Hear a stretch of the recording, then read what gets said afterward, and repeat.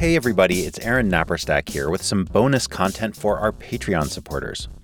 Last week, journalist Amy Westervelt joined us for our annual Super Bowl car ad episode, and hopefully you had a chance to listen to that one. It was a lot of fun. While we had her in the studio, we wanted to talk with Amy about her outstanding podcast series, Rigged. In Rigged, Amy Westervelt delves into the history of the public relations industry and shows us how PR has shaped what we now call the American way of life in ways that you will probably find surprising and even a little mind-blowing. Rigged offers up one incredible character after another with many direct connections to the automobile and fossil fuel industries. And that's what we talk about in this Patreon bonus. If you are not yet a Patreon supporter of the War on Cars, it is simple to sign up. Just go to our website and click Support Us. You can sign up starting at just $3 per month. We will send you stickers and you'll have access to bonus content like this. If you have already enlisted in the War on Cars, we thank you so much. Head on over to Patreon to enjoy the rest of our conversation with journalist Amy Westervelt.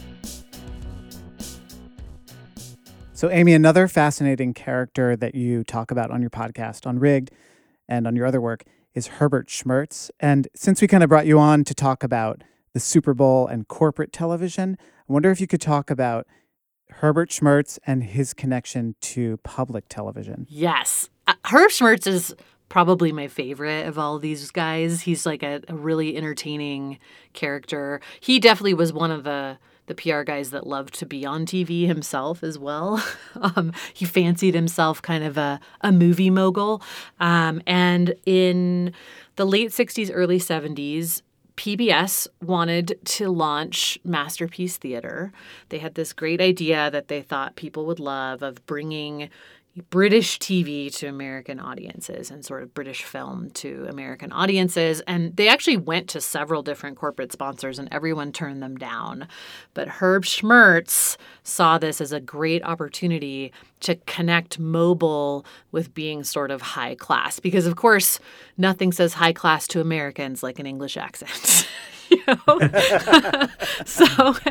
So he jumped at this. He was like, this is a great deal because the cost that they were presenting to mobile for sponsoring Masterpiece was way cheaper than what mobile was already spending on various TV ads. So he was like, this is a great deal. We're in. And then they had a huge amount of success with mobile. They did a bunch of testing after they started Masterpiece Theater of like focus groups and sort of polls and things like that, and found that the majority of Americans thought of mobile as the quote unquote thinking man's oil company. So weird. And then they had so much success with that they expanded into multiple other types of programming with PBS in particular. So they started sponsoring nature documentaries. I think actually a lot of the first nature documentaries that we got in this country were all sponsored by oil companies because, of course, once mobile started doing it, all the other oil companies were like, we need to do that. So then Chevron gets in on it.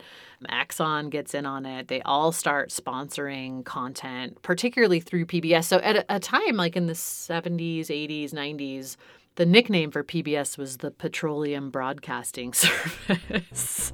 Wow. Because they had so much oil company sponsored content. Hey, that's it for the teaser. If you want to listen to the rest of our conversation with Amy Westervelt, just go to our website, thewarancars.org, click Support Us, and sign up as a member of our Patreon. We will personally send you some War on Cars swag, and you will have access to this and lots of other great bonus content. Thanks.